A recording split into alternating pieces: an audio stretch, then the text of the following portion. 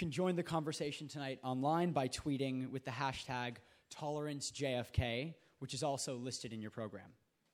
As a reminder, National Voter Registration Day is coming up on September 22nd.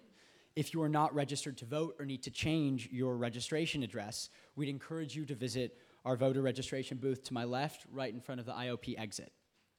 The IOP is pleased to partner with TurboVote to help make it easy for everyone to vote. Tonight's event will begin shortly. Please take your seats now and enjoy the program. Thank you.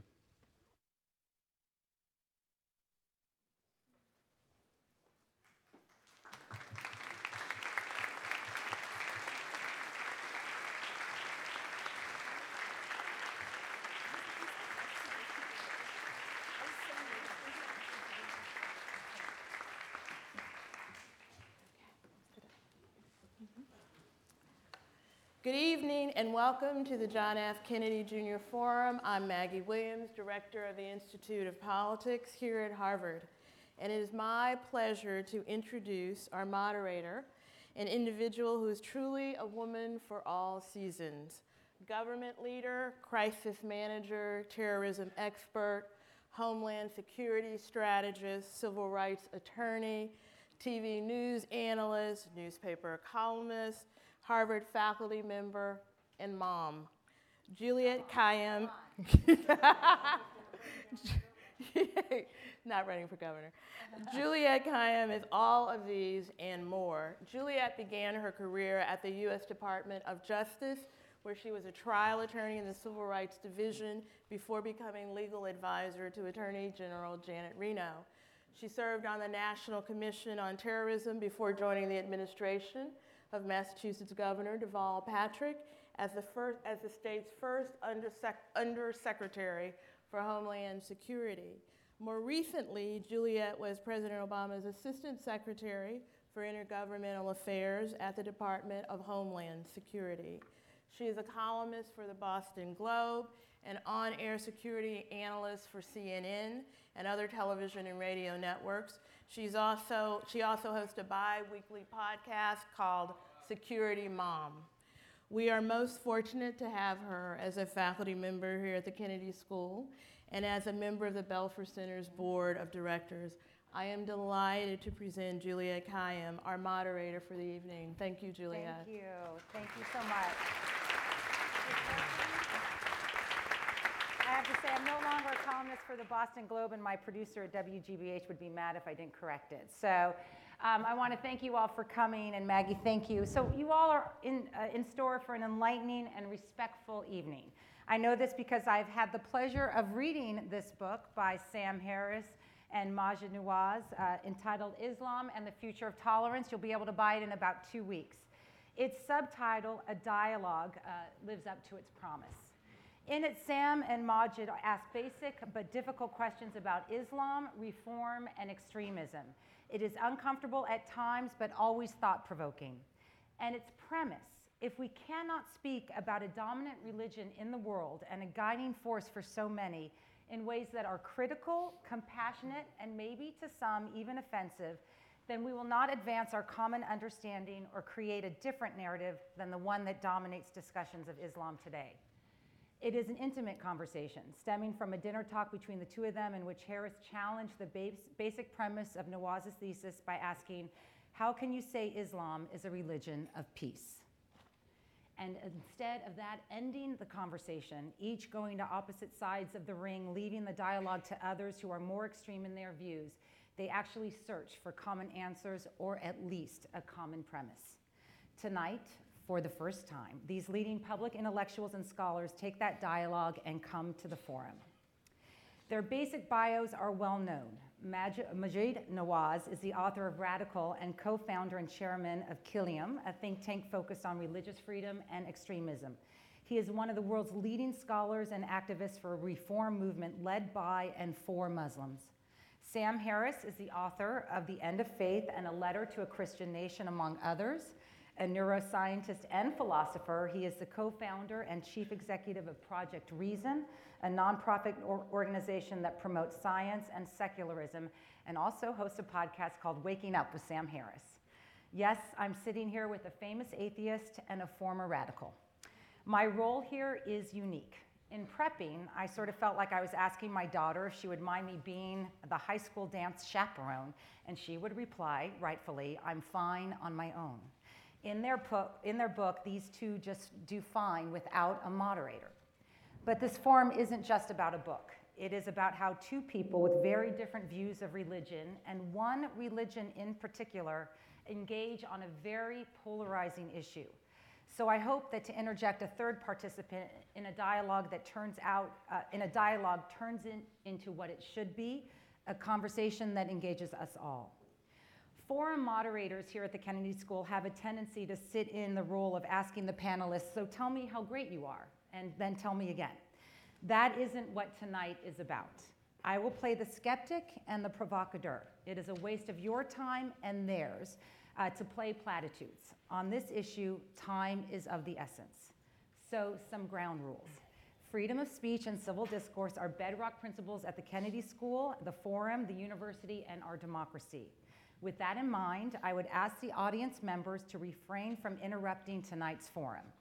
While I understand that many of you may have a difference of opinion with one or both of them, I would ask that you respect our speakers' freedom to speech, right to free speech, as well as the rights of the audience members to listen to tonight's speaker.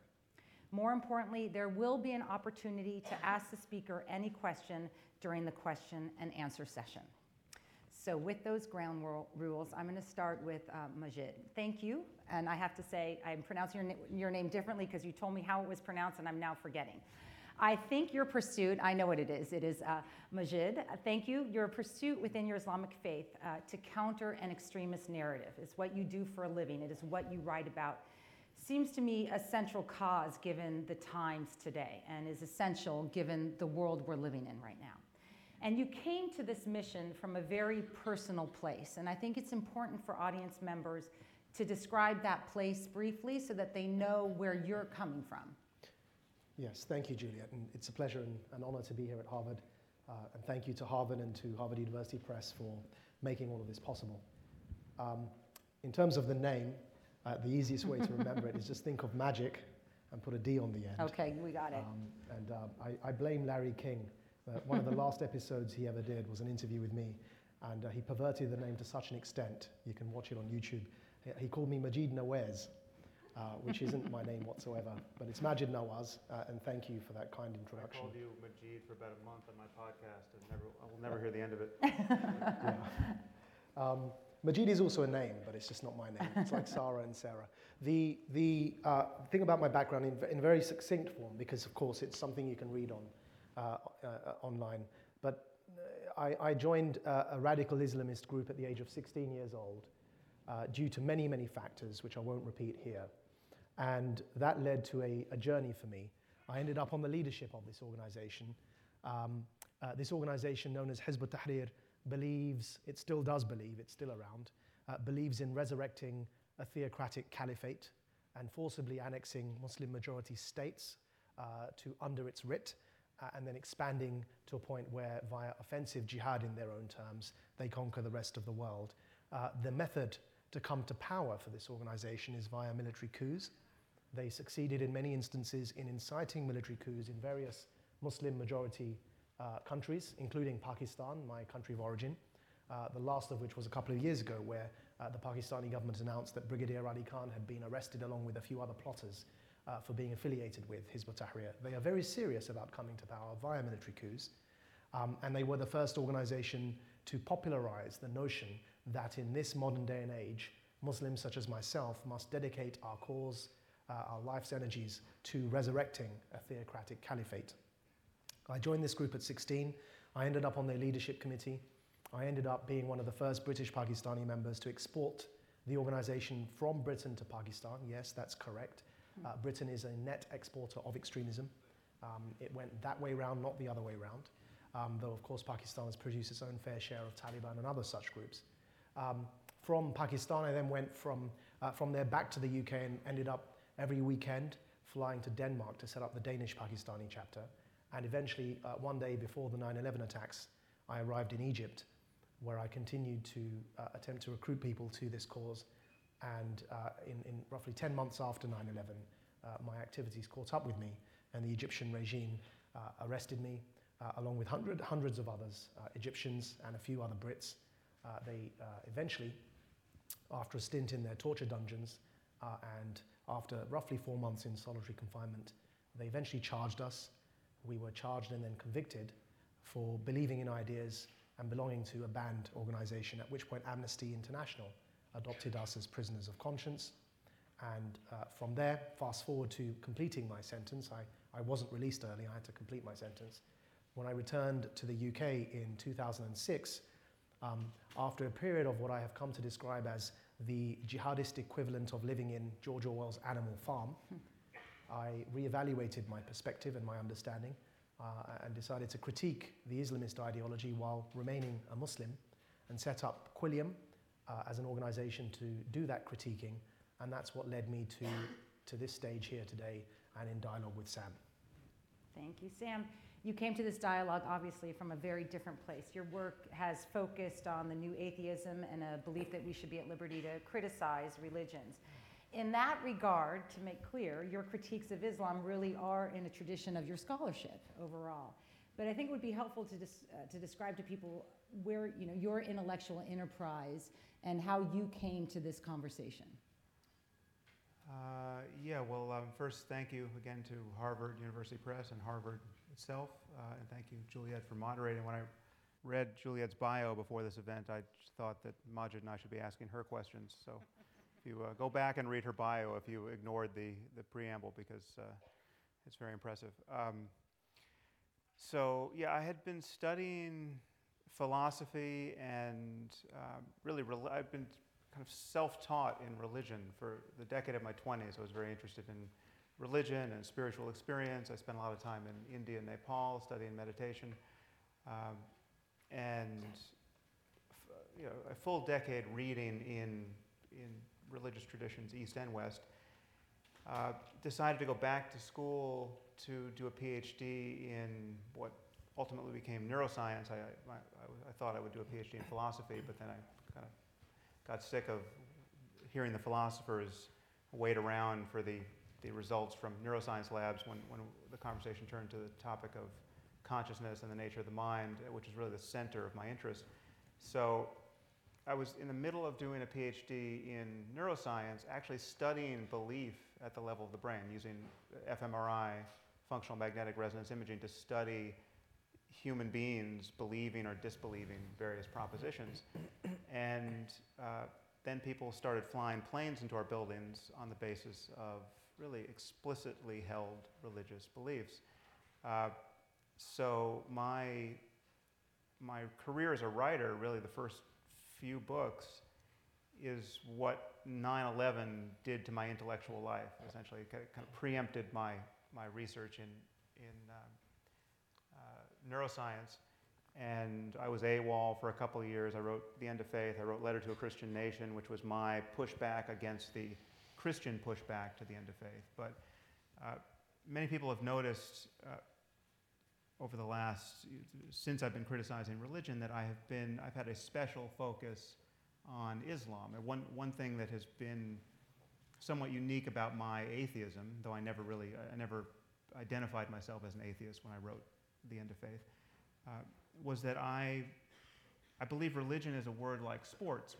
It's just a suitcase term that names a very diverse range of behaviors and commitments. And just as you can't talk about Thai boxing and badminton in the same vein and say anything really useful, I don't think talking about religion in general or opposing religion in general makes a lot of sense. I think we have to talk about the specific consequences of specific beliefs, and I don't think I'm alone in worrying that there are specific beliefs within the tradition of Islam that are uniquely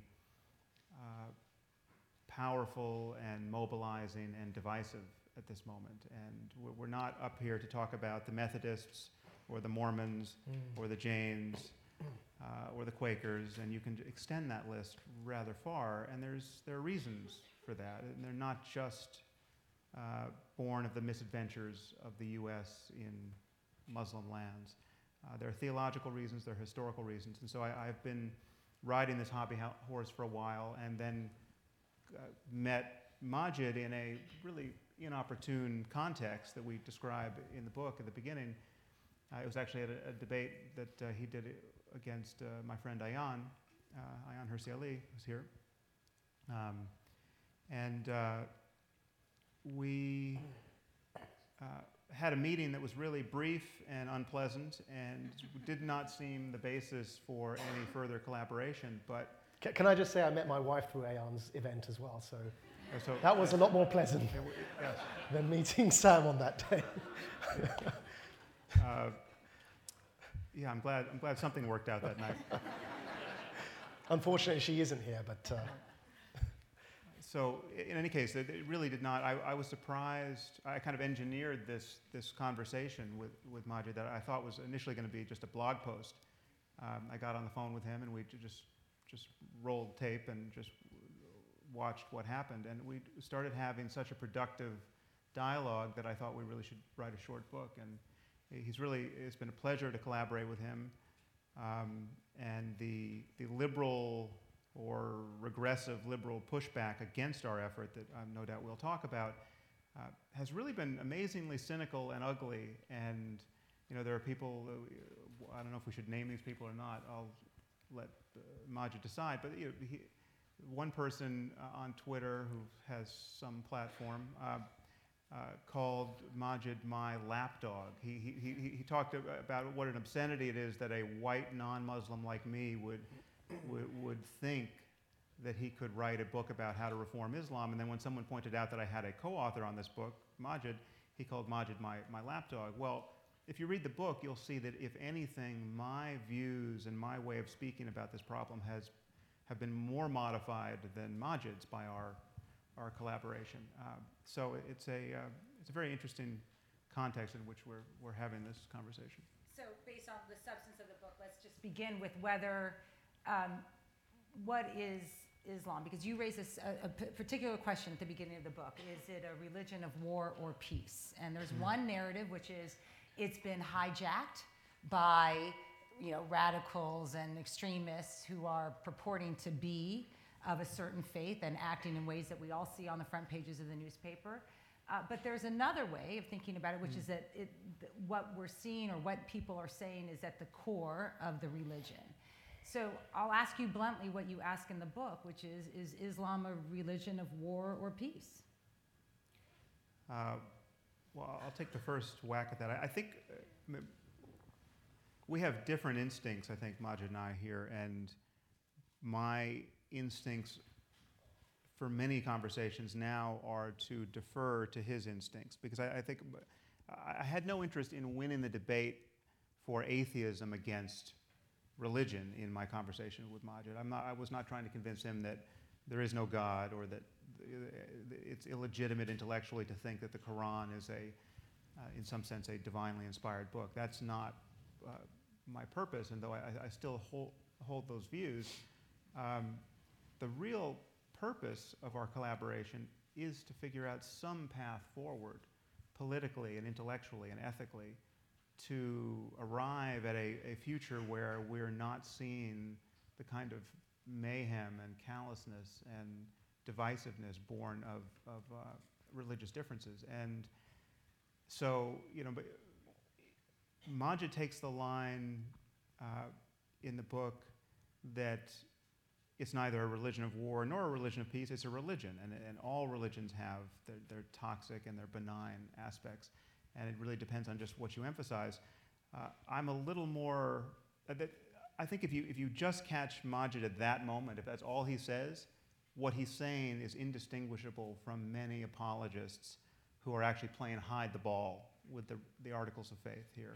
People like Reza Aslan and people who are well known to just dodge the matter and who think that it is tantamount to bigotry to single out Islam for any special attention at this moment in history.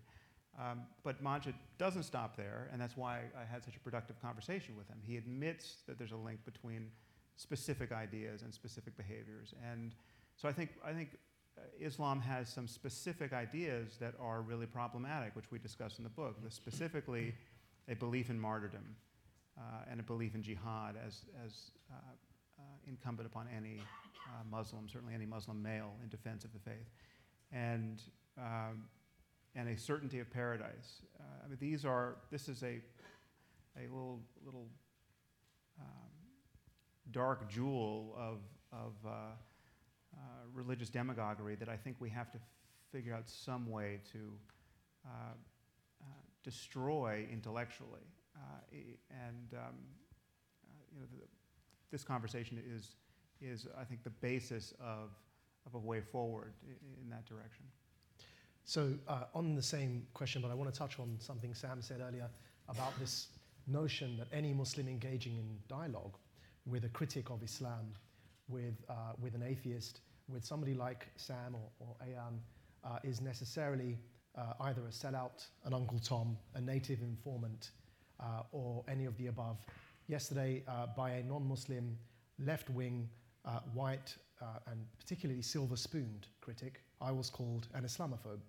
I want to address this head on before we proceed, if I may, because I think it's disgusting to delegitimize my voice in that way.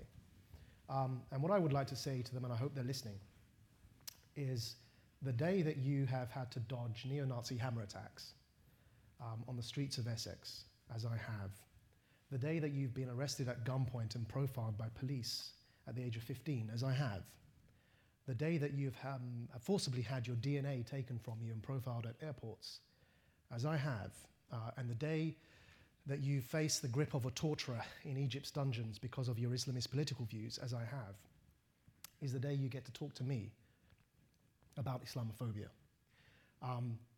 The day you were born to Muslim parents, are a Muslim yourself, and have a Muslim child, is the day you get to talk to me about anti-Muslim bigotry. Until that day, being a non-Muslim, and particularly being a white male, to speak to me and to police my conversation about my own religion and its future in this world, and to choose for me who I'm allowed to speak to, is a form of colonial patronage that I could do without. It's a reverse form of racism. It's a policing of the conversation. It's born of a racism of low expectations, because it assumes that it's the true good Muslim, bad Muslim game, by the way, because it assumes the only good Muslim is the angry Muslim, and there happens to be a bit of a brain malfunction in the heads of these people who assume that despite the fact I've been through all of that, I'm not sitting here in front of you ranting and raving and spitting and frothing at the mouth. Therefore, because I'm not angry, somehow I'm not the good Muslim. It's patronizing in the extreme. And in particular, as I said, the two people who have named, Sam's, I think, mentioned one of them, the two people who have called me a native informant or an Uncle Tom or an Islamophobe, both happen to be non-Muslim, white, middle-class American males who haven't seen any of what I've just described. And I think they need to just stop and check their privilege, first of all. And it's sad that the debate has got to this. To very quickly answer your question, therefore, I have a right to have a view on that question. And that question, whether Islam is a religion of peace or a religion of war, for some Muslims, it's a religion of war. For the vast majority of Muslims today, it's a religion of peace. Just like for the US, for Americans, for some Americans, the US Constitution supports the right to abortion, and for others it doesn't. The same document, the same text, is the subject of dispute and fierce dispute in this instance. And one of the things that we discuss in this dialogue is that actually if Islam is only what Muslims make it through the process of ijtihad or interpretation, if the vast majority of Muslims today are not jihadists, then only because that's what Muslims are interpreting it to be, today it happens to be by majority rule a religion of peace. But that's not to say that there is an incredibly vocal and disproportionately prominent minority within our own communities of Muslims who subscribe to the view not only that it's a religion of jihad and war, but are actually fighting and engaged in that war. And it's that vocal and organized, highly organized minority, as represented by ISIS, in some instances they're controlling countries, that we must challenge head on and accept the fact they exist and not obfuscate and bury our heads in the sand and pretend that this isn't really a problem. So just to pick up on this, because both of your answers, both the first part, which is helpful for people to hear, and the second part are related in the sense that this colonial patronage, or what you both so adequately call in the book the Voldemort effect, that our inability to actually say the name, which is, it is not extremism, it is Islamic extremism, and you both criticize, or at least you criticize the Obama administration about its failure to sort of use the language or admit what it is. But confronting the ideology is challenging because the ideology isn't just, the ideology is big. There's different concentric circles, as you describe, of people who believe in certain parts of the ideology or certain parts of the religion. So how do you get people to actually talk about the ideology and begin to reform it or rethink it or become nonviolent if we're also afraid to even say, this isn't extremism, it's Islamic extremism? Yeah, I mean, I read all the Harry Potter books in prison, and it's where I got that analogy from for the Voldemort effect. And I've told J.K. Rowling this, and actually I'm not sure how pleased she is that we're applying it to Islamist extremism. But effectively what it means for those of you who, and I hope everyone's read the books, those of you who haven't read those books, there's a bad guy in the Harry Potter books called Voldemort, that people, the two things. First of all, they deny he exists, and they're also, while denying that he exists, because he's meant to be dead, but he actually isn't really dead, the second thing is they're too scared to name him. So instead what they say is, he who must not be named is dead. Now, I took that and said, look, that Voldemort effect, being too scared, too petrified to name the problem when actually it's staring at you in the face, is what's happened with Islamist extremism. And the problem is we have been unable to name the problem, led by President Obama himself all the way down.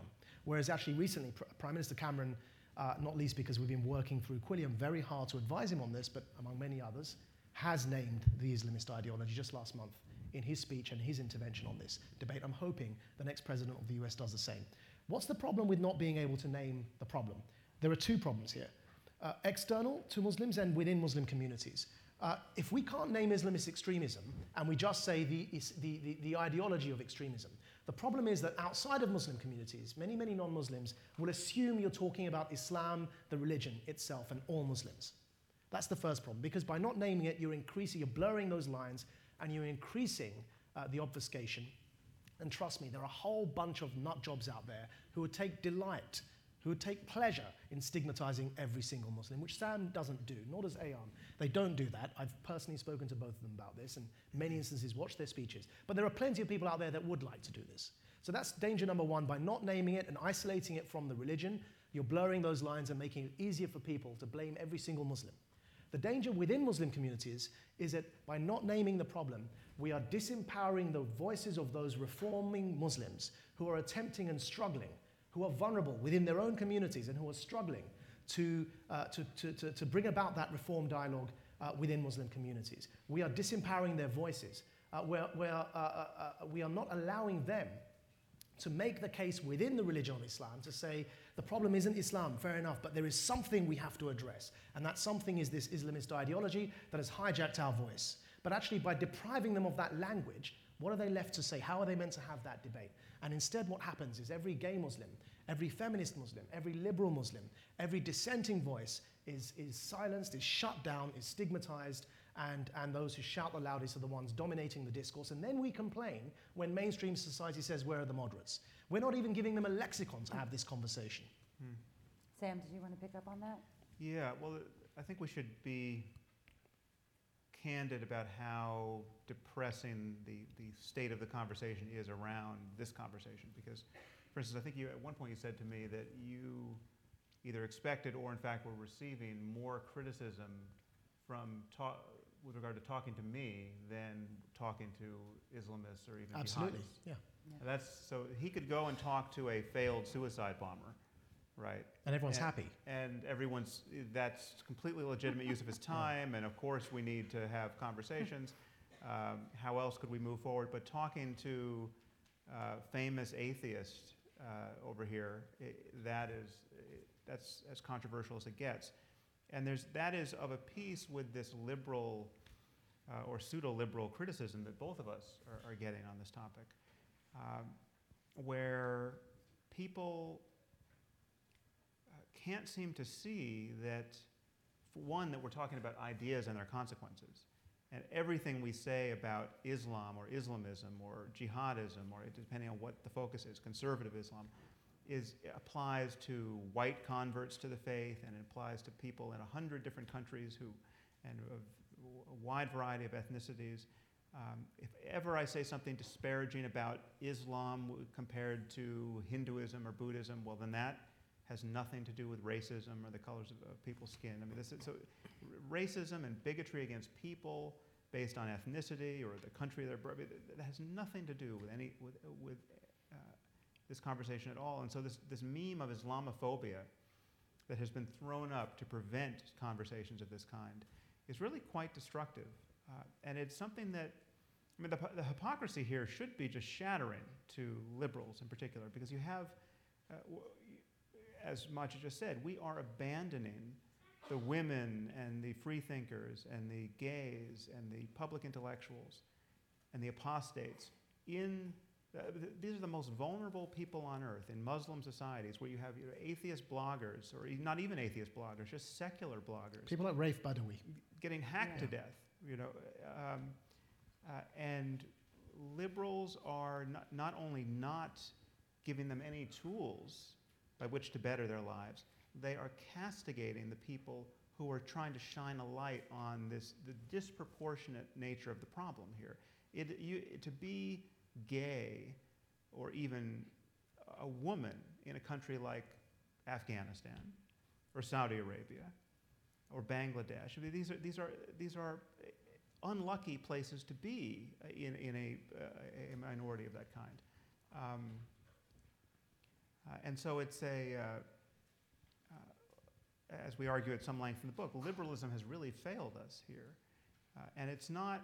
And you can criticize Christianity all you want, and liberals will never bat an eye. You can criticize Mormonism all you want, but the moment you try to shine a light on the problem of, I think, appropriately described as Islamism for this conversation, just the full armamentarium of political correctness and cries of racism just hits you full in the face, and it is a thankless job. Nobody wants to do this. Nobody wants to have this conversation because it is so poisonous, especially on college campuses. One of the good things that's come from, for me, that's come from our dialogue, is that at least I'm sensing that the emphasis has shifted from one about the metaphysical conversation about whether God really exists or not, to the political and social values that we need for just and stable societies. And that's where I'd like to see the conversation go.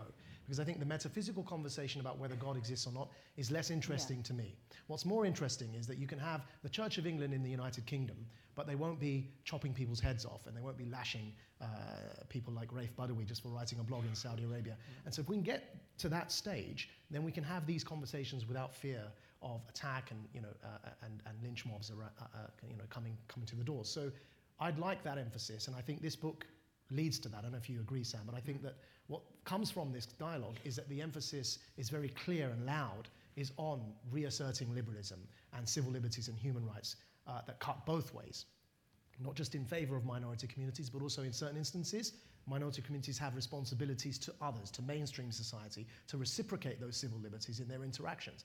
And I think that's the focus that I'd like to continue through these dialogues with others, to make it sort of a real focus on liberalism and values and ideas rather than whether God exists or not. But Sam, I think that's right, and the substance of the book gets into that. Sam, though, you highlight in the book that the two basic tenets of Islam, it's hatred or rejection of infidels, and this notion of a post-earth paradise, means that linking Islam with liberalism, right, with gay rights, women's rights, whatever you want to call it, may be desirable, but it's essentially based on a pretense. It's essentially intellectually dishonest. Is that fair, or do you think that they are compatible? Well, the path forward that Maajid really found in our conversation, and you'll see that it took some effort to convince me to sort of follow him through that, keyhole-sized aperture in this just wall of medieval ignorance,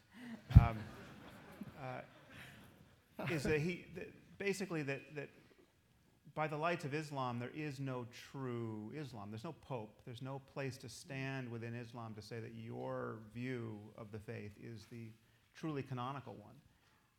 And so there is a radical kind of pluralism there, which reformers can take advantage of, where you can say, listen, this whatever, you can be as doctrinaire as you want. You can be right of Mullah Omar in terms of your theological commitments, but what you can't be is someone who thinks that applies to all Muslims for all time.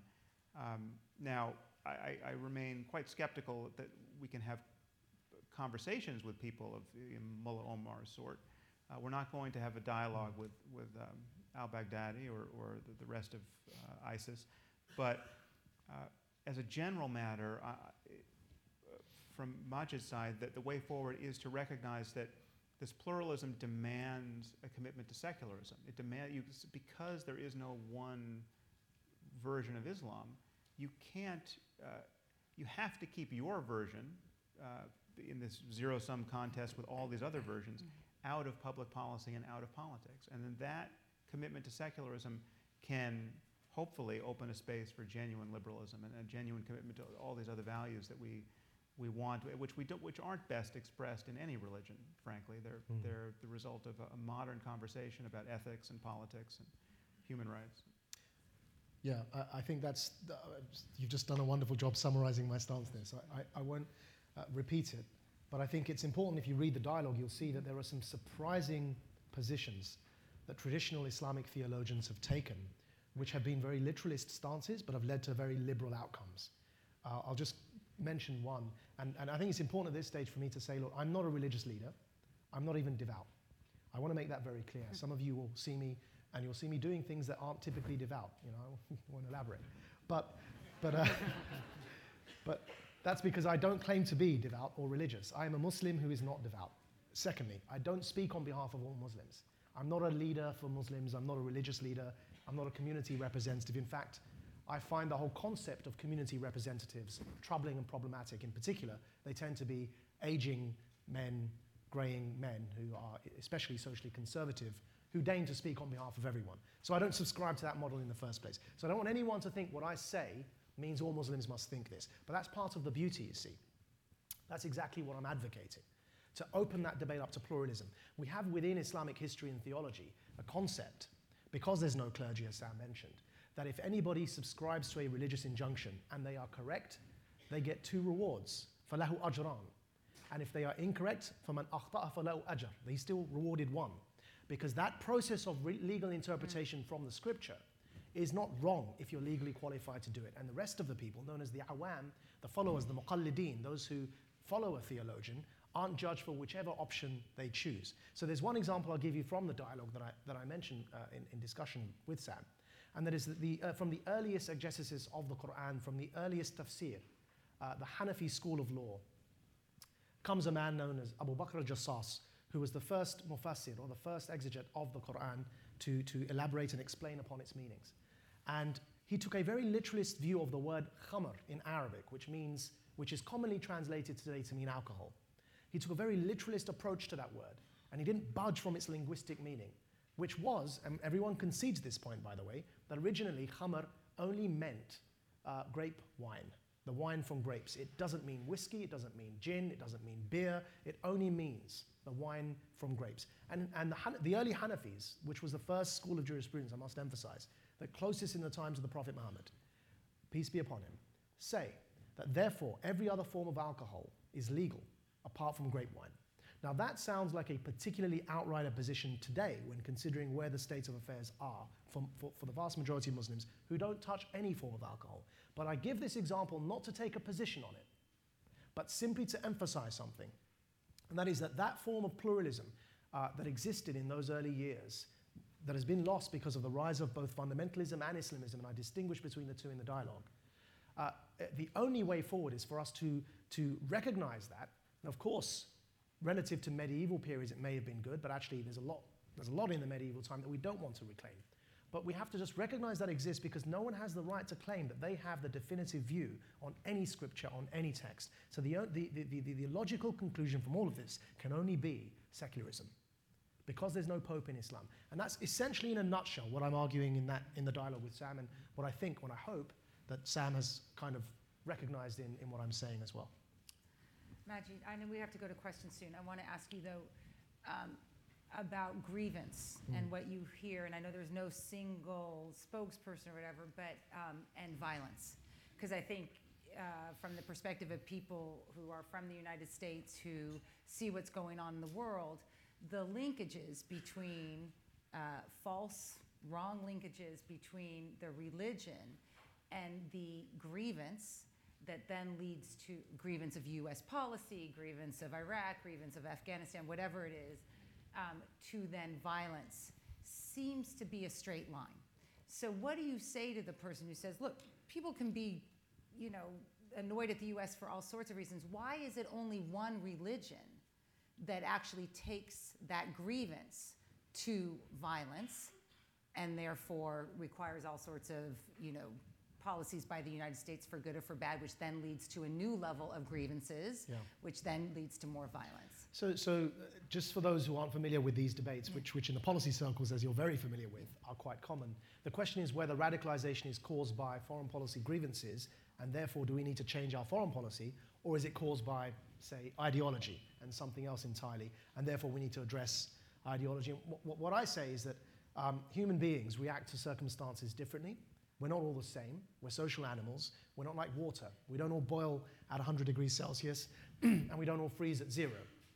And so actually the best way to explain this is it's usually radicalization is due to a combination of factors. There are 4 factors I name in the dialogue with Sam. I talk about grievances having a role in that. If somebody's not angry, they're not going to look for an alternative form of discourse in the first place. So there needs to be an anger there. So there's an element that the grievances play a role. Then there's an identity crisis that comes about. Then there's a charismatic recruiter as a third factor. And the fourth is the role that the ideology plays. But this overly simplistic view that because I'm angry at US foreign policy, it means I'm going to blow something up is a terrible, terrible racism of low expectations of Muslims. It assumes that a brown young Muslim man, because he can't handle his anger, is just going to blow something up. It's a terrible explanation for what's going on. And actually, Islamists promote it because they want US foreign policy to change. They tell us that all the time.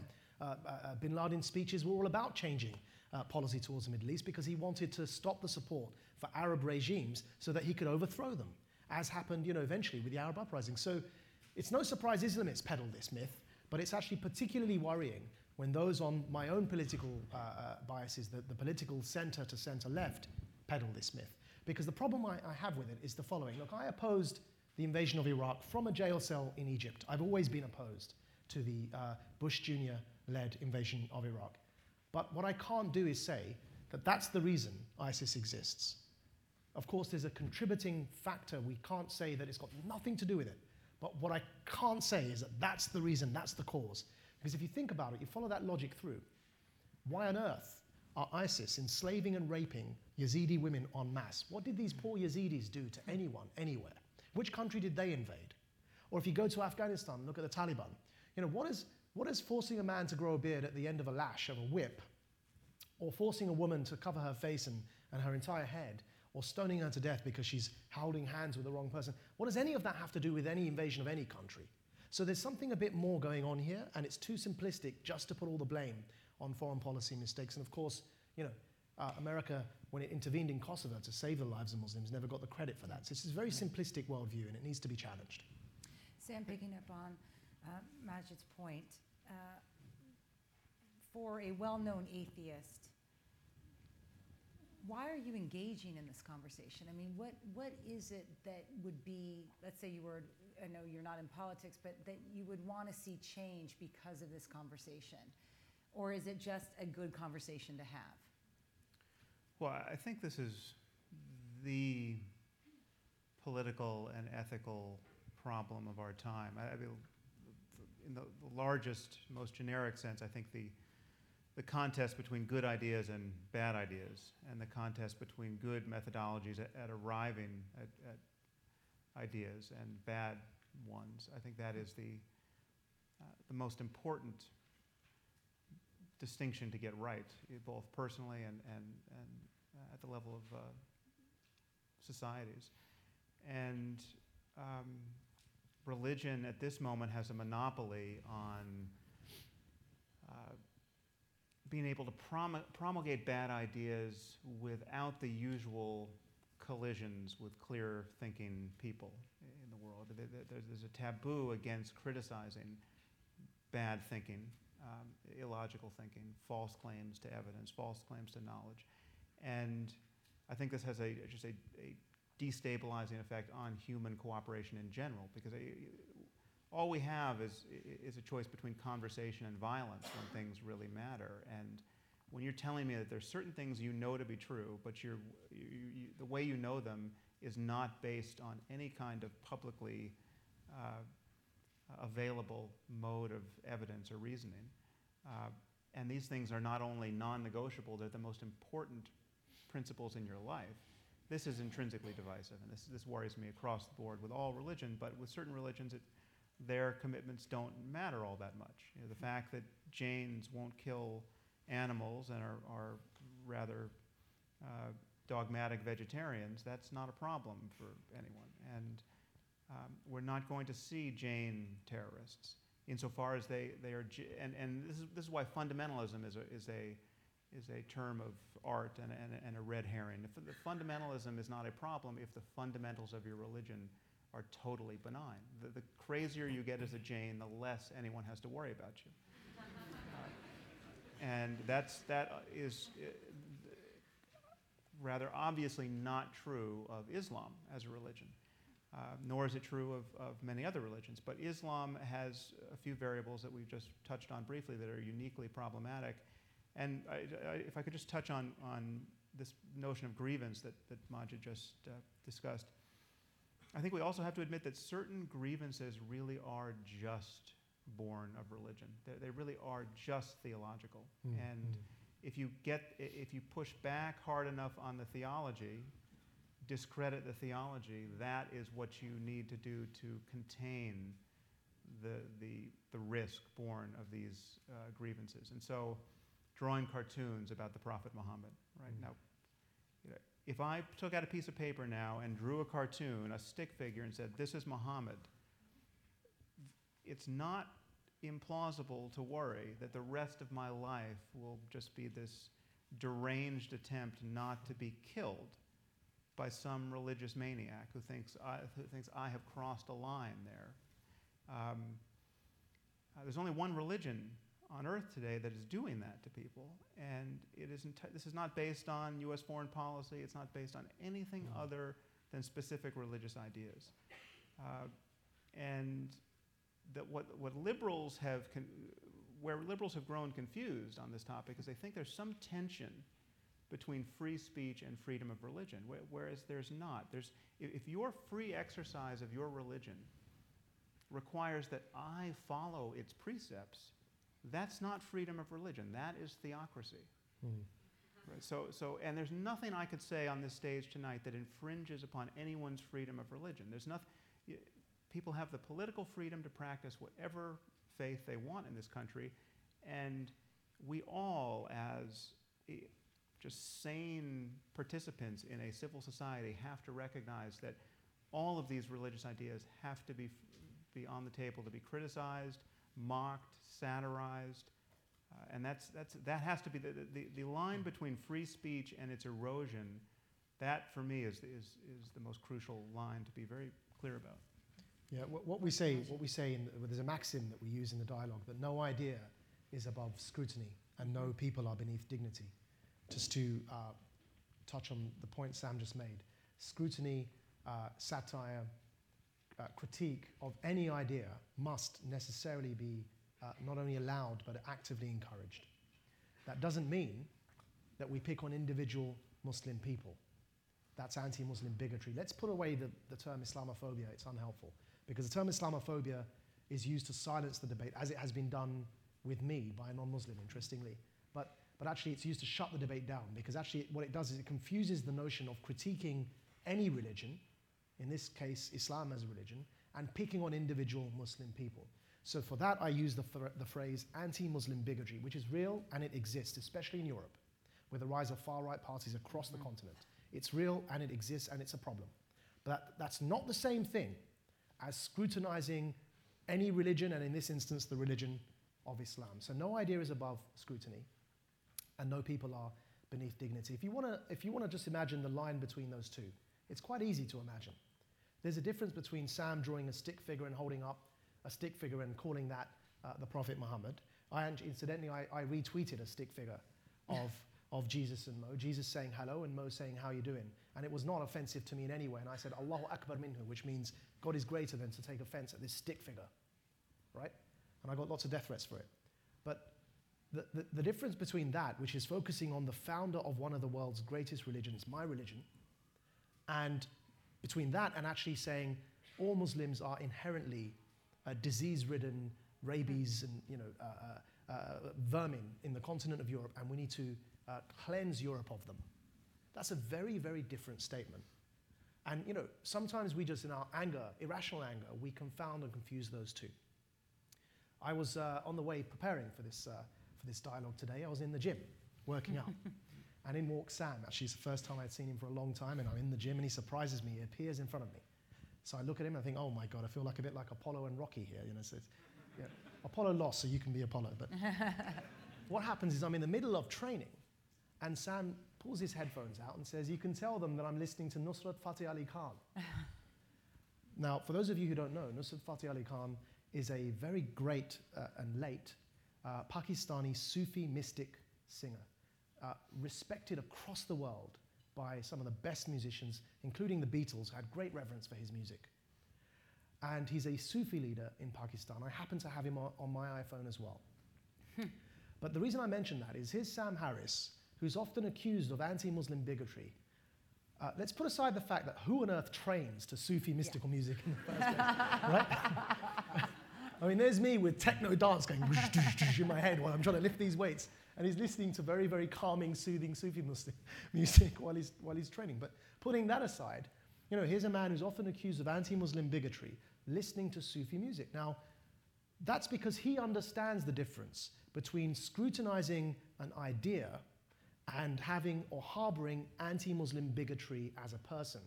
And if he didn't understand that idea, he would not be listening to one of the greatest Sufi mystics and musicians that Pakistan has ever produced. Instead, he'd be boycotting that man because he's a Muslim.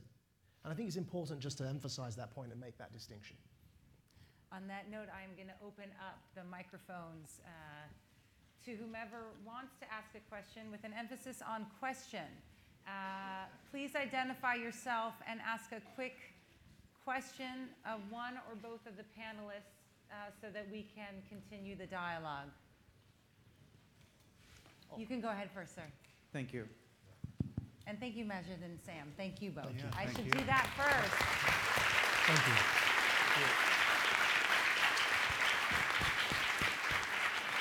And to say that we literally got through about 10% of the depth and sensitivity and creativity of the book is an understatement. So stay tuned.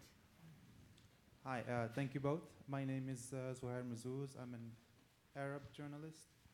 I wanted to say very frankly that I liked Mr. Nawaz's analogy between the debate happening in the Middle East, North Africa, and the one happening in the United States.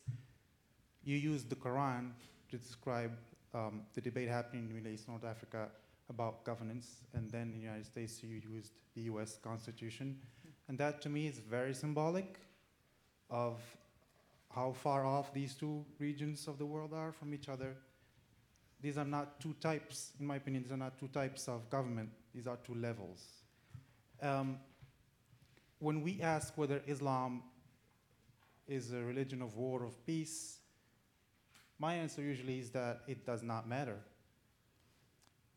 If you ask that question about Christianity in the United States, it won't matter because you live in a society that protects thought, freedom of religion, freedom of choice, freedom of conscience. And the dream of us, our dream in the Arab world is to reach that level where we can actually not care whether any religion is a religion of peace or war, because we are in a place that is governed by rule of law, freedom of choice, free speech, all these universal human rights, which is why I have a big problem with the term Muslim world. Can I have you ask a question now? Yeah, sorry. Thank you. That's okay. Yeah, So, that was my question. do you think we should keep using that term, or is it more convenient because it's simple for the rest of the world to understand us? Thank you. Okay, so may your kind multiply. I really, really hope that lots of young Arabs like you speak in the way that you just did, and it's incredibly encouraging to hear you say that. I agree with everything you said. If you notice in my responses to the questions, I don't say Muslim country, and I certainly don't say Muslim world. I say Muslim majority countries. To take Egypt as an example, 20% of Egypt's population are Coptic Christian. So it's not a Muslim country. It's a country for Egyptians. If we're discussing having a religious discussion, then that's why I'll say Muslim majority, because that 80% is a majority, but it's unfair on the minorities to call it a Muslim country. It should be a secular republic. Secular in the American, not the French sense of the word. So no, I don't use the word Muslim world either, because it unfairly homogenizes 1.6 billion people and assumes that they all think the same both in religion and in politics. And in fact, they probably disagree more with each other over religion and politics than Europe and America do. So it's an unfair homogenization, and I thank you for your intervention. Hi, my name is Jonathan Topaz. I'm at the law school. I just had a question. I was recalling earlier in the day a United Nations report that was describing the democracy deficit in the Arab world, and that report from maybe 5 years ago basically was running regressions and whatever they were saying, and said that the problem in the Arab world in terms of the democracy deficit, so to speak, has very little to do with Islam and has much to do with political, economic, social factors, institutions in the Arab world, and the fact that these countries are Muslim majority has very little to do with it. I'm curious why, when you're speaking about illiberalism, values towards women, things of that nature, why you believe that the isolating factor is in fact the Muslim religion, as opposed to some of those other factors that have driven illiberal societies there. Thank you. Sam. Was that for me or Maajid? Whomever. I happen to know because I've known that you have spoken about that a few times. We can give Apollo credit. Yeah. Well, I think again, it comes down to specific ideas and their specific consequences. So there are other variables in play on many of these questions, but when you ask, why, just let me take the most illiberal example we have currently. Why is the Islamic State doing the specific things they're doing? Why are they throwing gays off of rooftops? Why are they crucifying people? Why are they taking sex slaves?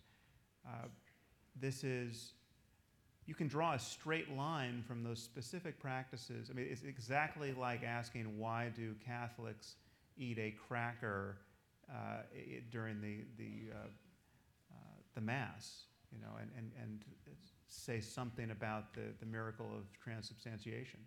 I mean, it is doctrine in practice, and I'm not discounting that poverty and lack of opportunity and being beleaguered by neighbors who are stealing your resources, or this deranges people in kind of a generic way, but there are specific versions of Islam. The political version we call Islamism for the purposes of this book, and I think that's a very useful term going forward, which are a kind of recipe for intolerance and in its various forms, whether it's intolerance towards women or gays or free speech or civil society as we know it.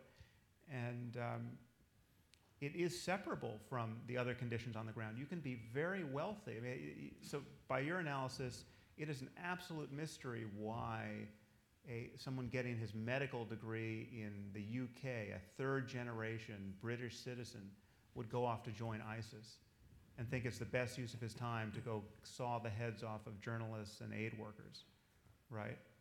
And just to realize that the sawing the heads off of journalists and aid workers, that's not their My Lai massacre over there. That's not what some specific individuals did in extremis and then had to apologize for to their culture, that is their outreach to the rest of the community. That is their effort to put their best theological foot forward to the rest of the world. And some number of people find that incredibly attractive.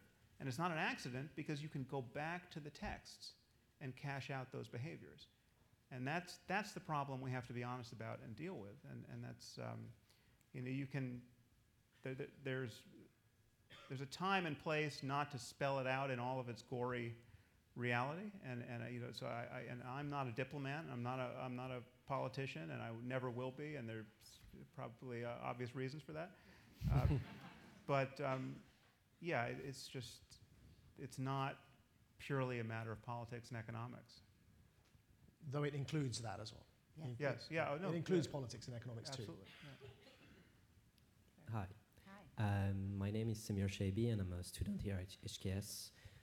So I have a question that kind of stems from a couple of comments you made tonight. Have you looked at, either through conversation or within the book, at the premise of self-critique or a reassessment of the religion from within the, I guess, the Muslim community? So that question basically stems from one comment you made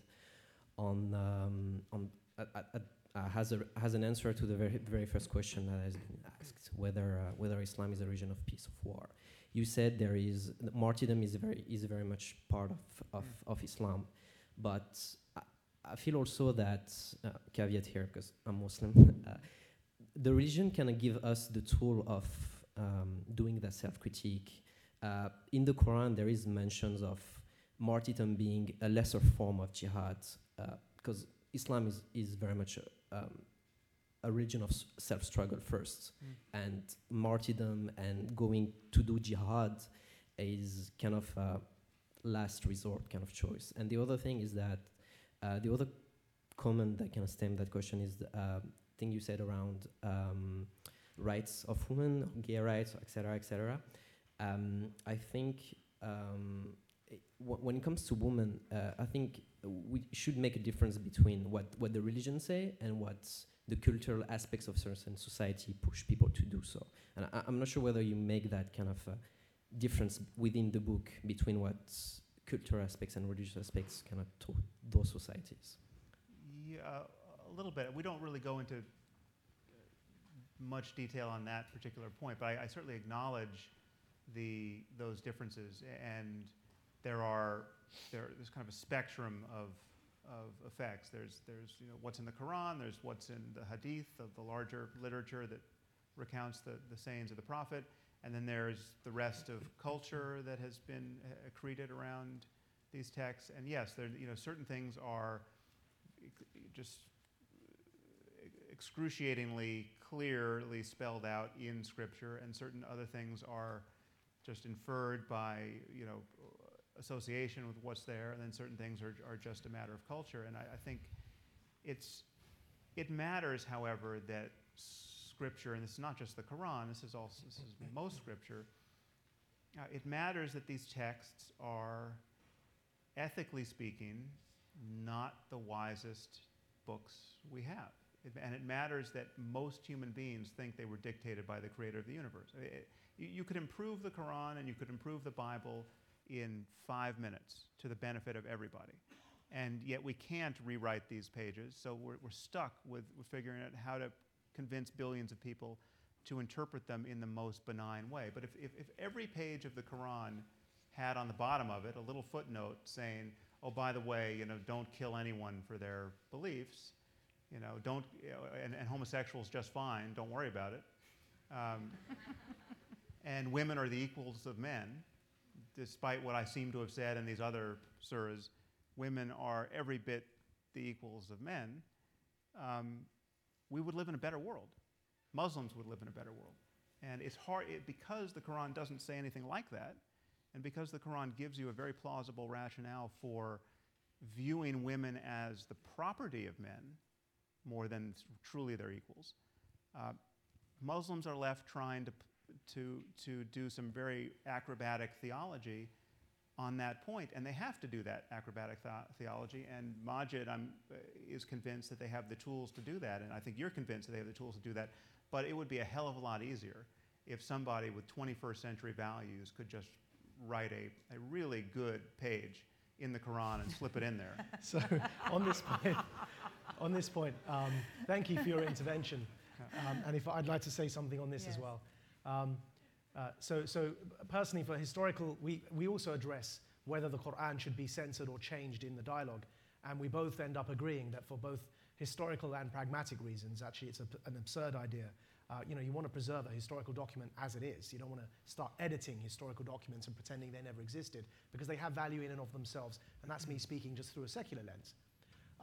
But at the same time, Muslims, and I'm really glad with what you said and the way that you view your faith, but unfortunately there are many, many others who don't, and they're causing some problems in the world today.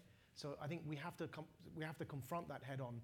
And though we know that lots and lots of people think like you and me, we also have to be honest and acknowledge that others, when they see passages in the Quran such as as-sariqu wa-sariqatu faqta'u aydihima, the male and female thief, cut off their hands, or azani wa-zaniyatu fajliduhuma mi'ata jalda, the fornicators, lash them 100 lashes, or so on and so forth, that are passages directly from the Quran, that there are people out there that take these, not just individuals, there are regimes that take these passages vacuously and enforce them upon the rest of society. Saudi Arabia is one such example. It still beheads people. It still cuts off hands, albeit surgically, for theft. And it still lashes people for blogs. As I mentioned, Raif Badawi, who's being lashed as we speak.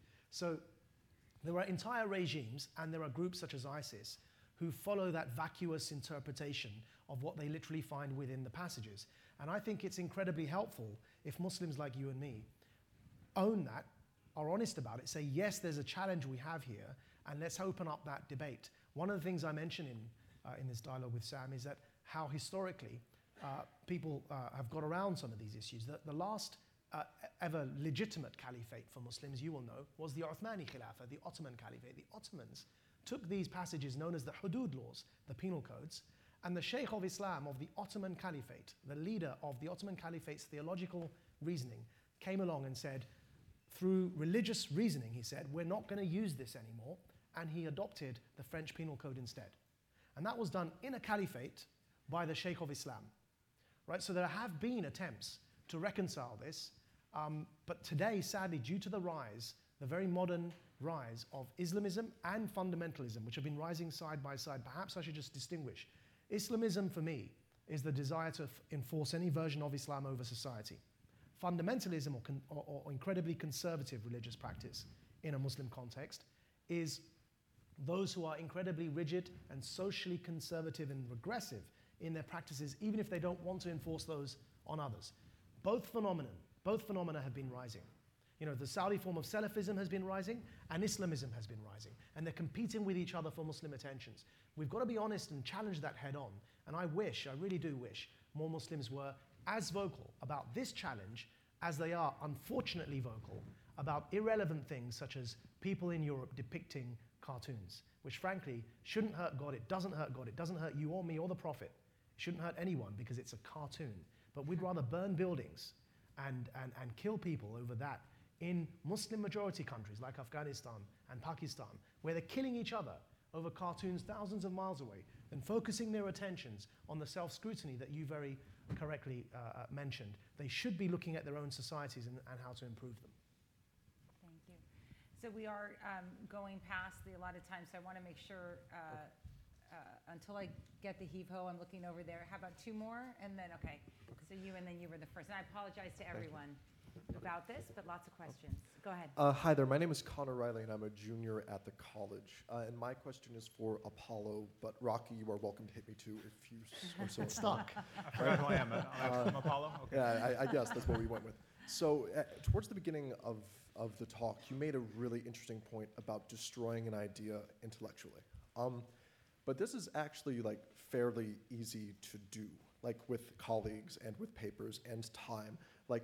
On an intellectual level, defunding an idea is actually not terribly difficult. But it gets very difficult when you're trying to do it culturally, and even more difficult when you're doing it on an individual level.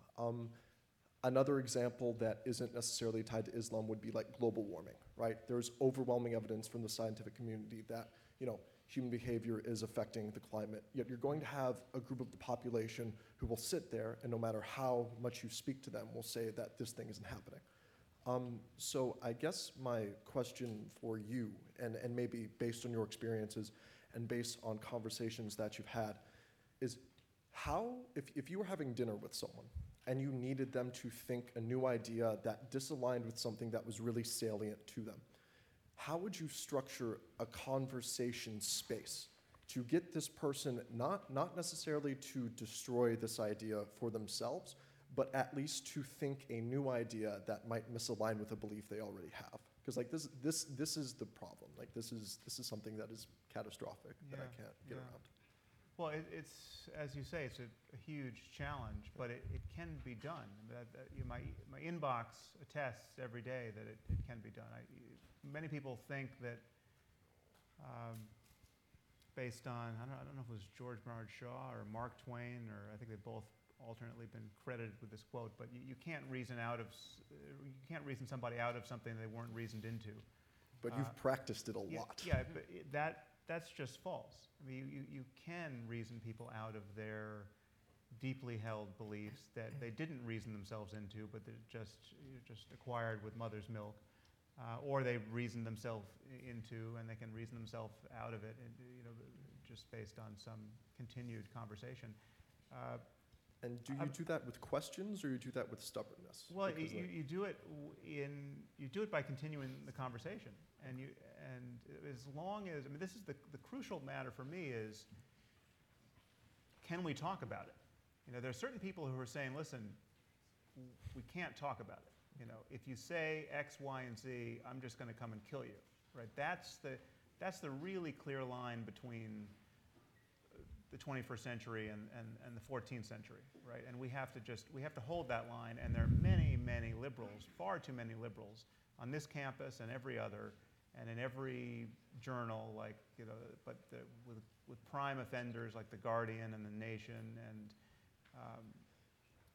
Salon. The people who are just giving away our freedoms with both hands, desperate to do it, and will condemn as a bigot anyone who complains. And so we have a battle for civilization right here that has nothing to do with suicide bombers. It has to do with people just totally losing the plot ethically and politically, and intellectually. But yeah, it's just you have to keep putting pressure on bad ideas, because that's the thing about bad ideas. They don't respond well to pressure. People have internal contradictions in their lives that they can notice because they're, do you think prayer works? Many people say, yes, absolutely, I think prayer works. And then you say, okay, well, we have a new airline where the pilots are just going to rely on prayer to land the planes. Tickets will be cheap, and you can very cheap. Sign up. Who's going to sign up for that airline? If the pilot comes over the PA system and tells you that he's convinced that prayer is all he needs to land this plane, you're just going to see just stark terror on the faces of even the most religious people. And so that's a contradiction that can be pointed out, and we have to do that 1,000-fold and just keep doing it. But as you say, global warming, evolution, these are the jury's not out on questions, and many people just don't subscribe, and it's a failure of conversation ultimately. Thank you. I want to thank this young man for ceding the microphone over, and to you for a question, because we wanted to get a diversity of questions as well. So thank you very much for your question, the last one. No pressure, right? Thank you again. So my name is Rana Abdelhamid. I'm a student here from New York City. And I just wanted to go back to your point about just the anti-Islamic bigotry and hate crimes.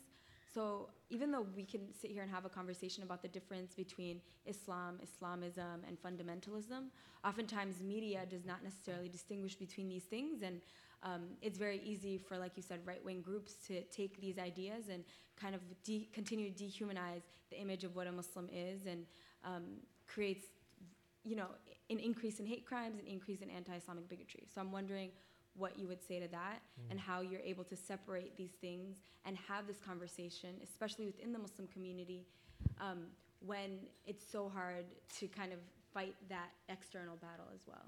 Thank you for your question.